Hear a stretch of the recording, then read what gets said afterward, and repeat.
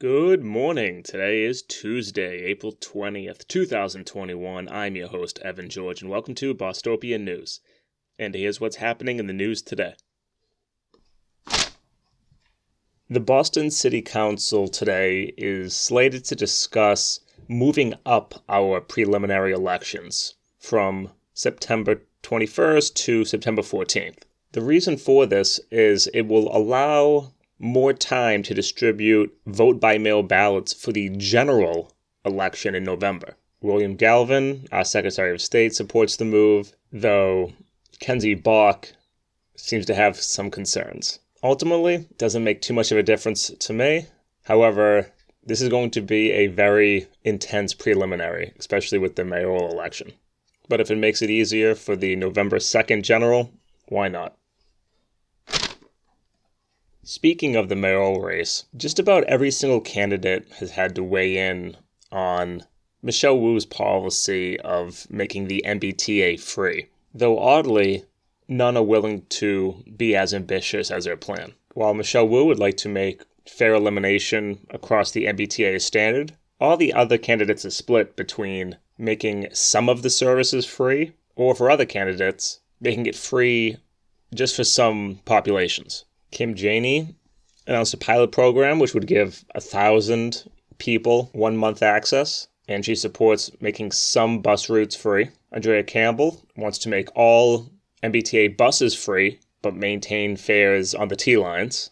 Anissa Sabi-George thinks some bus routes should be free, but not all buses and not the T. John Santiago is considering maybe lowering the fares on some bus routes. And John Barrows saying we should eliminate the fares for some populations, but maintain the fares for both the buses and the T. Ultimately, you always see resistance like that from people who are, one, trying to disguise their policies and politics as being more progressive than they are, but ultimately, it is also a self-imposed limitation on what is possible.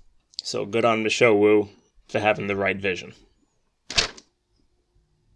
A coalition of Uber, Lyft, and other exploitative gig economy apps is gearing up to bring Proposition 22-style legislation here to Massachusetts. The coalition, called the Massachusetts Coalition for Independent Work, has already successfully lobbied Representative Mark Cusack, Carlos Gonzalez, and Joseph McGonigal to file legislation which would create a new tier of employment, basically codifying that workers for Uber and Lyft, DoorDash, etc.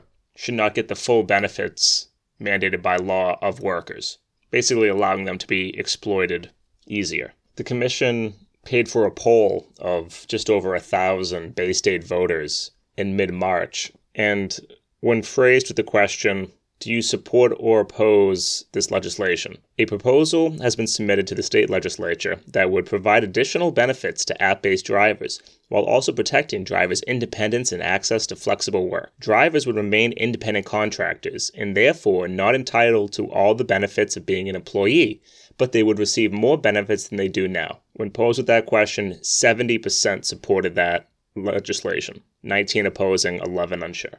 Similar to how Proposition 22 was written and the heavy ad campaign that Uber and Lyft used, I actually have no doubt that a ballot measure of this type would pass here in Massachusetts. And this is definitely going to be a fight that everyone needs to gear up for. If they are unsuccessful in passing this horrendous legislation, they will try to probably put it on the ballot for 2022. So everyone get ready.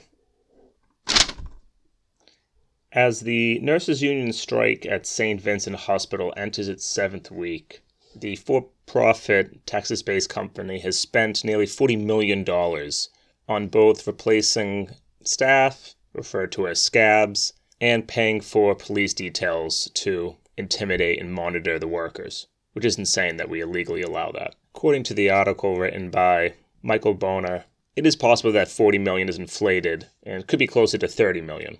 However, as Michael concedes, his $30 million tally does not include the hospital's costs for expanded internal security force, installation of high-tech camera systems on the outside to monitor the workers, and also the fleet of buses and vans that are used to transport the scabs to and from the facility. We saw similar efforts at the Amazon Fulfillment Center in Alabama, where the company is willing to spend more money than it would have given out in worker compensation, strictly to break the strike and to maintain their power and leverage over the workers. I am sure Tenet, the for-profit company, manages other hospitals and most certainly would not want to create a precedent or inspire nurses at other locations to take similar steps to improve patient care. So still, full solidarity with the nurses at St. Vincent, and let's hope the strike prevails.